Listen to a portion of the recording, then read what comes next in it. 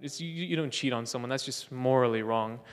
And I'm going to share something kind of deep with you guys today that I guess I can consider myself in the past an adulterer. Like, I've had a girl here, and then when she's gone, another girl over here. And at the time, I felt like, I'm living. I'm just a kid. Who's going to judge me? I live on now thinking, what the heck was I thinking? That's just wrong. Who plays a girl this way and then plays this girl the other way?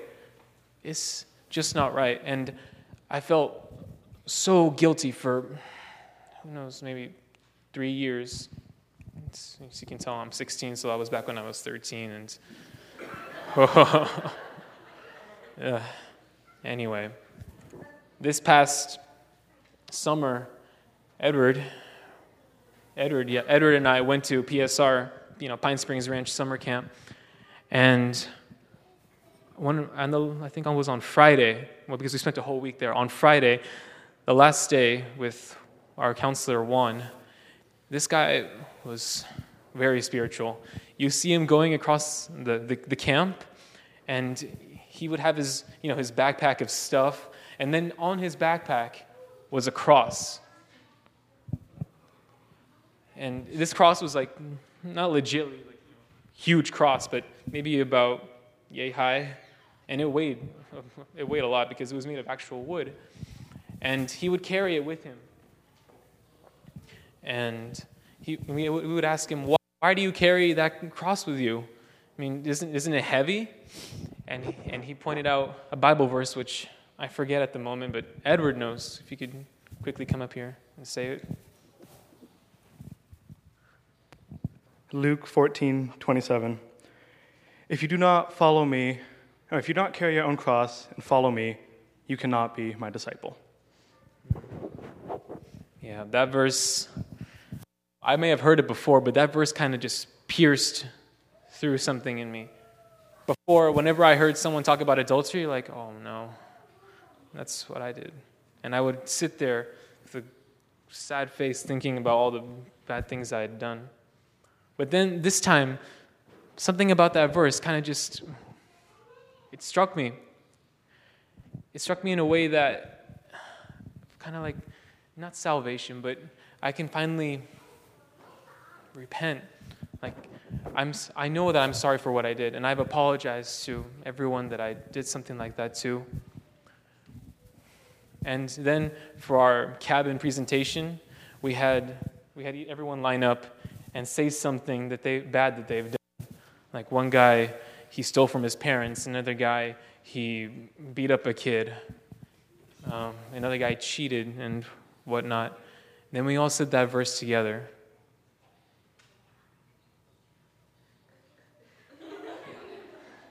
And we left that week feeling more connected. Oh, thank you. We left that week feeling more connected. That we actually could, connect with each other and say these things. We kind of relate. That was the best summer camp I've ever been to at PSR. Like they helped me just kind of find a way to not let go, but know that I have these burdens, but I have to carry them, not just ignore them, acknowledge them. Well, not acknowledge them, but just know that they're there, but don't let them bring me down. Carry on. Know that God is forgiving. And we all know this story in John chapter 8, starting at verse 2. At dawn he appeared again in the temple courts, where all the people gathered around him, and he sat down to teach them. The teachers of the law and the Pharisees brought in a woman caught in adultery. They made her stand before the group and said to Jesus, "Teacher, this woman was caught in the act of adultery. And the law of Moses commands us to stone such a woman. Now what do you say?" I'm sure glad this law wasn't around when I was caught. They were using this question as a trap in order to have a basis for accusing him. But Jesus bent down and started to write on the ground with his finger. When they kept on questioning him, he straightened up and said to them, "Let any of you who is without sin be first to throw a stone at her." Again he stooped down and wrote on the ground. At this, those who heard again began to go away at one at a time, the older ones first, until Jesus was left with the woman still standing there. Jesus straightened up and asked her, "Woman, where are they? Has no one condemned you?" "No one, sir," she said. "Then neither do I condemn you," Jesus declared. "Go now and leave your life of sin." And then that little section where it says Jesus wrote down on the ground, I forget who said this, but if studied, somewhere it says that Jesus went on the ground, started writing the sins of everyone who was going to stone that woman. That's why and thus explaining why he said, "Let he without sin cast the first stone." So the guy with the stone right here, he's like, "I'm ready." "Oh, I did that." Walk away. But I guess the point I'm trying to get across here is that, true, I fell into temptation along with many others, but I'm willing to say that I did it and repent and be sorry for it. Now, if someone doesn't forgive me, then I'm sorry. I don't know what else I could do. But knowing that I've repented and that God forgives me, somewhat liberating, lets me know that He is a merciful God.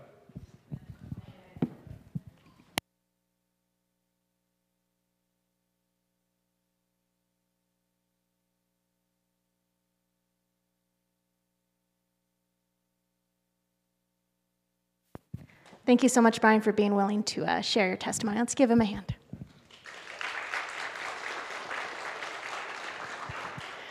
So we must have won the lottery here on Youth Sabbath to end up with this commandment. And some of you guys might be wondering how this happened, since obviously we've gone back a commandment. But Youth Sabbath was picked a while ago, and we had this commandment and started brainstorming, figuring out how we were going to do this. And after a switch happened, so Youth Sabbath got pushed a week later, we kept our commandment. And the kids are just, I don't know, maybe we should have switched, and thou shalt not steal is a much easier topic to talk about than thou shalt not commit adultery for Youth Sabbath. We had a really interesting conversation. I think it was my first year here, and we were talking about the commandments. And I asked them, "Do you think it's possible to commit adultery before you get married?" And all of them are like, "No." Easy, right? It's impossible to commit adultery before you get married. And I'm like, well, that's the conversation that I want to start about. I want to talk about what this commandment means. And so the groundwork was laid for this commandment a year ago, and I'm glad that we had a chance to talk about it some more and that I have a chance to speak some of my thoughts and some of the things that I've learned along the way. And hopefully it'll have something that you can to take with you today. So please join me in prayer. Dear Heavenly Father, thank you for this chance for our youth to be up in front to serve you, but also for this chance I have to share the word. So I pray that you speak through me, that your words be spoken, and that our eyes be opened even more to the wisdom that you shared with us so long ago when you gave us these commandments, and the truth that we continue to learn along the way. In your name I pray. Amen. So I was at a party with some of my girlfriends, and, we have music on in the background, and we're just, listening and having fun when this song comes on that has this melody that just gets stuck in your head. And, yeah, I know. For those of you guys who have not heard I Love You Like a Love Song, the lyrics are very, very profound. It goes, "I love you like a love song, baby. I love you like a love song, baby. I love you like a love song, baby. And I keep pressing repeat." That is the song. I will not sing it for you. But no, it's like you hear it and it's just like over and over again. And the next week, and this was a while ago, it just kept coming in my head, and I'd be humming da da da da da da da da da, just stuck in my head. And I stopped and I started thinking about it when I found out we got this commandment. It came back to me and I'm like, what does this song actually say? Well, probably not, because pop music is not known for being very profound. But this woman is singing her song, "I love you like a love song," but not really saying what that means. What does it mean to say, "I love you like a love song"? So I started thinking of all the love songs I've heard, and I'm sure that you can think of some too that you've heard growing up or you've heard at the radio. For me, growing up, the place I heard the most pop music was at the roller skating rink. And we used to have our field trips to the roller skating rink. So I'm in 5th grade, 6th grade with my roller skates, and you hear the song, "Baby, I love you, won't you tell me your name?" And I didn't understand, how does that work? How do you love somebody and you don't even know their name? What does this even mean? And so of course there's the beautiful one, always and forever. Because you loved me, you were my strength when I was weak. You have the songs that you sing at weddings. From this moment on, there's beautiful love songs about profound love and lasting love and forever love. And then there are songs like, "Baby, I love you, won't you tell me your name?" And songs that are like, "I love you, but you're married, but I love you anyways, so won't you please come meet me tonight?" All of these different pictures of love in these songs that we hear that sometimes we don't even completely process what we're hearing because it's catchy. It's a fun song, and it gets stuck in your head. "Baby, I love you" like a love song. And I talked about this with the kids last week. I'm like, is that even a compliment? To tell someone, "I love you" like a love song, and they're like, "Well, no, it's not a good song, so why would you tell anybody that?" But "I love you" like a love song. And I think what it comes down to is, what's the love song? This whole song, it depends on what is the love song that you love them like. What is this definition? What is the meaning of love that you're holding on to? What is the love that you've learned about? What is the ideal that you're holding up? What do you think of when you hear the word love? What does it mean? And times are changing. Times are really changing where the meaning of love has changed and the value of love has changed and what marriage is and what family is has changed. But what do we believe it is? What are we teaching our kids about love and about marriage that they're going to take with them their whole lives? Or are they going to learn what love means from pop songs? "Baby, I love you, won't you tell me your name?" "I love you just for tonight, this night only." No, that's not love. So it's funny as adults, and for my 3.5 years of experience in marriage, there's some of you guys who can beat me so much more than that. And the thing we learn and we think about adultery, and it's very much a term that we associate with marriage. "Thou shalt not commit adultery. Thou shalt not cheat on thy spouse." And we think back on when we're kids, and it can be funny when we think about relationships back when we were teenagers or back when, we were in college before it really counted, when we were just learning. But those are the times where we're learning the lessons that help us prepare for the marriage that someday some of us will have. But even without marriage, all of these commandments apply to everybody. Why would there be one commandment that only applies to some people?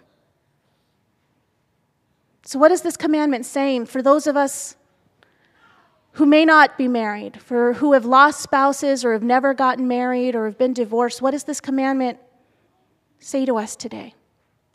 So I have 3 questions that I wanted to talk about briefly. One of it is, what was adultery then, when this commandment was written?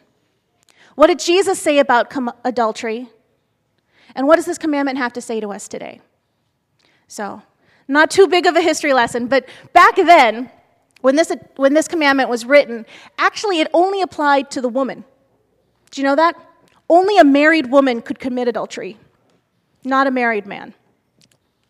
I didn't know that. And it's an interesting idea. It's like, well, why does it matter? And because in the Jewish society, it was obviously a very patriarchal society, right? The men were the most important. Women were not as valued in society. But at the end of the day, the home revolved around the woman. And if the woman was cheating, if the woman was being unfaithful to her home, that home would collapse. And it was necessary to society for the woman to be faithful, or the family would fall apart. And there were tests and all sorts of craziness they would do to find out whether or not a woman had been faithful. And as time progressed, they were kind of realizing that maybe this wasn't completely fair to the men, because they got off, if they were caught cheating with a married woman, they were killed. But if they were married, it was just taking a second wife. Because at the end of the day, sex was marriage. If you had sex with someone before you got married, well, then you married them. That was just the way you got married. It was a different way of doing it, and that's not the way it works now. Sex is something completely separate from marriage. It's like you have marriage over here, and then you have the physical part of relationship over there. But I was reading on Jewish law, and there were 3 ways to get married. One was to give money, like a ring, a signature. One was to make the contract, and the other was to have sex. And that was marriage. Congratulations, you just got married. You know? And if you think about it like that, like you marry the very first person you're with, and there's a lot more people committing adultery out there because it's become something separate from this holy union that God had in mind. But back then, men were allowed to have multiple wives, so it wasn't cheating, it was just taking on an extra wife. And you had to be responsible for them, and you had to pay for them, and you had to support them, but it was just another wife. A married woman, though, couldn't marry another man. And so for her, committing adultery was breaking apart a home. And so that's what they had. They had that for thousands of years before Jesus came. And that's why when Jesus came, and in the Sermon on the Mount, he talked about adultery, what he said was mind-blowing to the Jewish people. For those of you guys who are not completely familiar with the Sermon on the Mount, in Matthew 5, Jesus talks about adultery. And he says, "You have heard the commandment, you must not commit adultery. But I say anyone who even looks at a woman with lust has already committed adultery with her in his heart. So if your eye, even your good eye, causes you to lust, gorge it out and throw it away. Better for you to lose one part of your body than for your whole body to be thrown into the fire.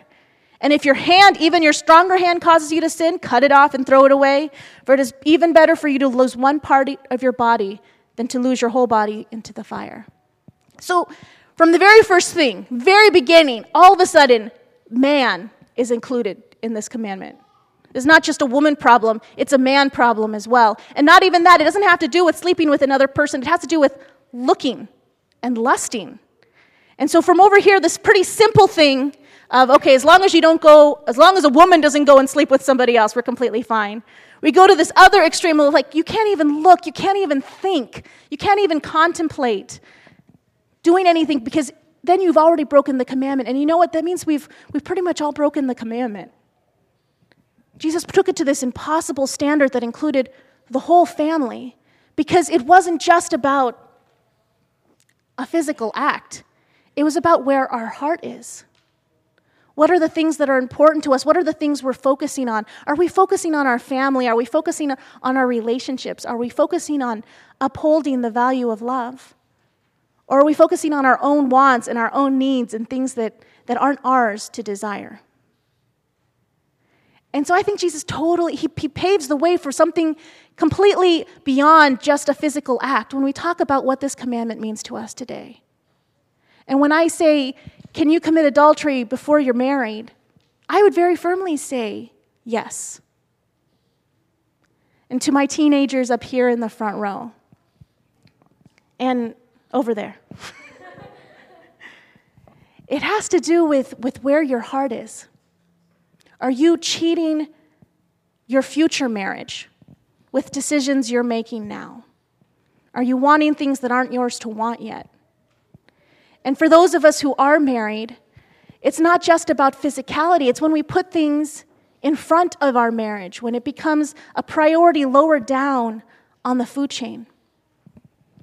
I talked about honor your father and mother a few weeks ago. How many of you guys were here for that one? Okay. I don't know if you remember this, but it was something that blew my mind. That honor your father and mother actually in their book belongs on the first tablet. Remember that? That actually has to do more about loving God than loving other people. And so they have 5 and 5. That's how they match it up. Well, they had another thing that they do as well that says that the first commandment on this tablet ties directly into a commandment on the other side. That this action about loving God ties directly to this action about loving other people. That there's another dimension to this that is connected. And so, thou shalt commit adultery connects with thou shalt not make any graven images. And God's associating these two things, saying it's the same thing. When you put something before me, when you have an idol that's more important to you than I am, that you're worshiping instead of me, that's you cheating on me. That's you cheating on God by making something else more important. Well, that goes across, thou shalt not commit adultery, when you're putting something in front of your marriage that's more important, that you're cheating your marriage. In the book of Hosea, it's a story of a prophet who God talks to and tells him, Hosea, I don't know, have you guys all heard the story of Hosea? Okay, you're shaking your heads. Hosea was just a guy. He was a normal guy. And God tells him, I want you to get married. And he's like, yay. And then God says, I want you to marry a prostitute. And he's like, no. And God goes, no, you need to go and you need to marry a prostitute. And there's a reason for this. So he goes and he marries a prostitute the way that God told him to do. And this prostitute cheats on him because she's a prostitute. And he gets mad. He's like, God, what am I supposed to do? And he's like, nope, go get her.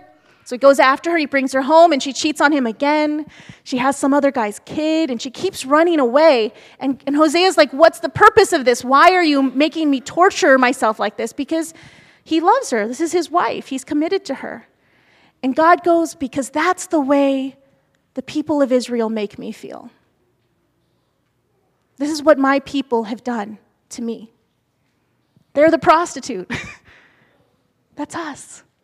We don't like that association, but we're the ones who cheat on God over and over again. And he goes after us and he brings us home and we cheat on him again as we put other things more important in front of him. We cheat on God. Not just Chloe, Serena, you too. We all cheat on God. So I think thou shalt not commit adultery. Something for us today to think about and to start the discussion, because we're not going to be able to talk about all the ways that we commit adultery every day here. But for you to contemplate are, what are the ways you think about love, the values of love, the values of marriage, the family, because what this was really about, on a way different than honor your father and mother, it was about a way of keeping families together. Don't break this family. This family is necessary for our understanding of God, for our understanding of community. We need family. We need relationships, and we need people we can trust. Because once trust is broken, relationships are broken, and it's a struggle. I've had friends, I'm getting older now, who've struggled with a spouse who've committed adultery. And it's earth-shattering. And a lot of couples don't make it. Like they'll try to do counseling, or they'll decide they want to go their separate ways. But the ones who decide they want to stay together, it's tough for both parties, learning to trust again, learning to focus on the person you've committed your life to again, learning to love this person and not let other things become priorities in front. It takes work. It's hard to rebuild relationships that have been broken that badly. And so God says, just don't do it. Don't go down that road. And for those of you preparing for marriage, learn that value now. That commitment is to be valued, and faithfulness is to be valued, and trust is to be valued. And that the physical aspects, that are very much tied into this, are something that imply commitment as well. Like you can be offering commitment to somebody without ever making agreements, without ever planning to marry somebody, but you can be giving that commitment, that implied commitment that ties you to another person without even meaning to. But that's something you carry with you forever, because you can't forget it and you can't undo it. It follows you into your marriages, where in some ways it's like you've cheated on a spouse you don't have yet, because those memories are always there and you don't forget. So to learn that trust and that faithfulness and value the love that you will have someday, to treasure it as something that's sacred and holy and that God wants to give to you, the best marriages in the world. And I know that's what God has planned, is holy relationships for you. And you need to treasure that now, at this age, so that when you're my age, you can enjoy it without all the baggage a lot of couples have to deal with. You know, back in these days, by your age, you'd already be married. Most of you guys. Girls get married around 12, 13, guys 16, 20. I mean, you're getting there. It's already done. And all you have to do is live the rest of your lives as married. And that's in some ways easier. And now in society, we're not getting married till later and later. And so the burden is much harder to stay faithful to someone you haven't met yet. And a lot more people are prone to making mistakes. And that's why I loved what Brian started off with today. He started off with forgiveness. It's not that God can't forgive, and it's not that you can't be made whole, and it's not that you can't have a wonderful marriage even if you've made a mistake. But you have to trust that forgiveness, and you have to focus on God and His faithfulness to bring healing when mistakes have been made. So, as with all these commandments, God is trying to help you out. He's trying to save you a lot of pain that people deal with in life, that happens because of mistakes that we make, mistakes that you can be spared if you can learn here versus learning the hard way. And for us who are older now and are different phases in our lives, that we can still, whether we're married or not, value love, value marriage and what it means. That when we say, I love you like a love song, the love songs we're talking about are talking about God's love. One of the favorite things I like to do when I hear love songs now, I imagine whether or not I could be singing that song to God or God could be singing it to me. And like some of these songs, Always and Forever, I love imagining God singing me that song because He totally could. Always and forever, I'll always love you. I'll always be there. God, I have loved you with an everlasting love. That's where we learn love. That's where we look to understand love and then try to live that kind of love in our lives. That unending love. How deep the Father's love for us. And always, and that's what I feel it always goes back to Jesus. Everything. When we're here and we talk about commandments and rules and life lessons, it should always go back to Jesus. And what did He have to say to us about this? Jesus, the truest example of God's love for us. Something that we can easily look to as an example of how great God's love for us. His unending love, despite our unfaithfulness, our continued unfaithfulness, God continues to forgive and continues to love because He's in it for the long haul. Because He won't be giving up for us, and He is committed. Well, and that's the other image, is the second coming. There's all the image of the bride. So right now, we're betrothed to God. We're intended, we're engaged, we're serious, we're committed. And someday there's going to be a wedding when God comes back. So how can we learn to love like that? Like the way God loves us. And the way we learn is by looking at the love He's given us. Many of you guys know that I went to a youth retreat with these kids called The One Project in August. Thank you for all of you who supported to help us get there, because it was a really great experience, and I got to know a lot of these kids better. And there was a song that they sung that I feel like I've heard it before, but I hadn't really heard it before. And I'd like to share it with you today. And maybe someday we can put it as one of our worship songs that we could sing, because I feel like the message is that it's profound. It's about God's love for us. And so I'd like to share this with you as we close this service.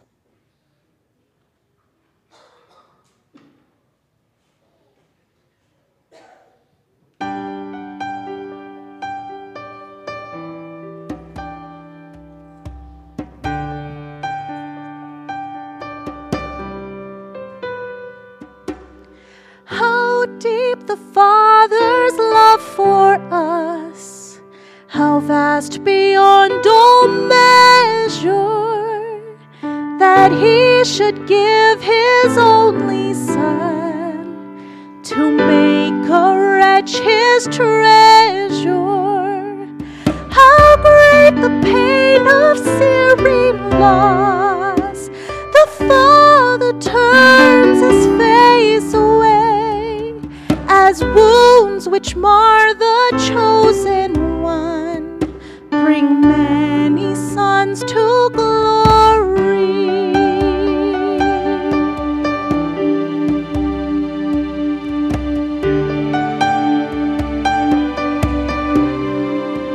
Behold the man upon a cross, my sin upon his shoulders.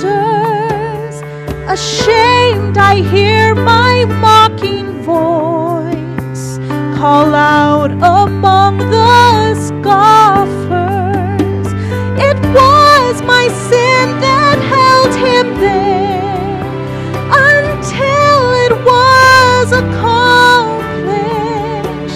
His dying breath has brought me life. I know that it is finished.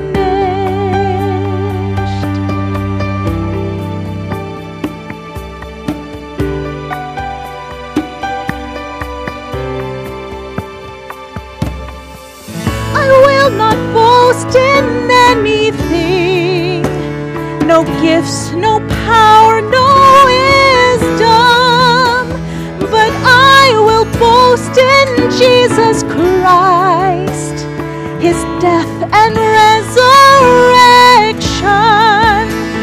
Why should I gain from his reward?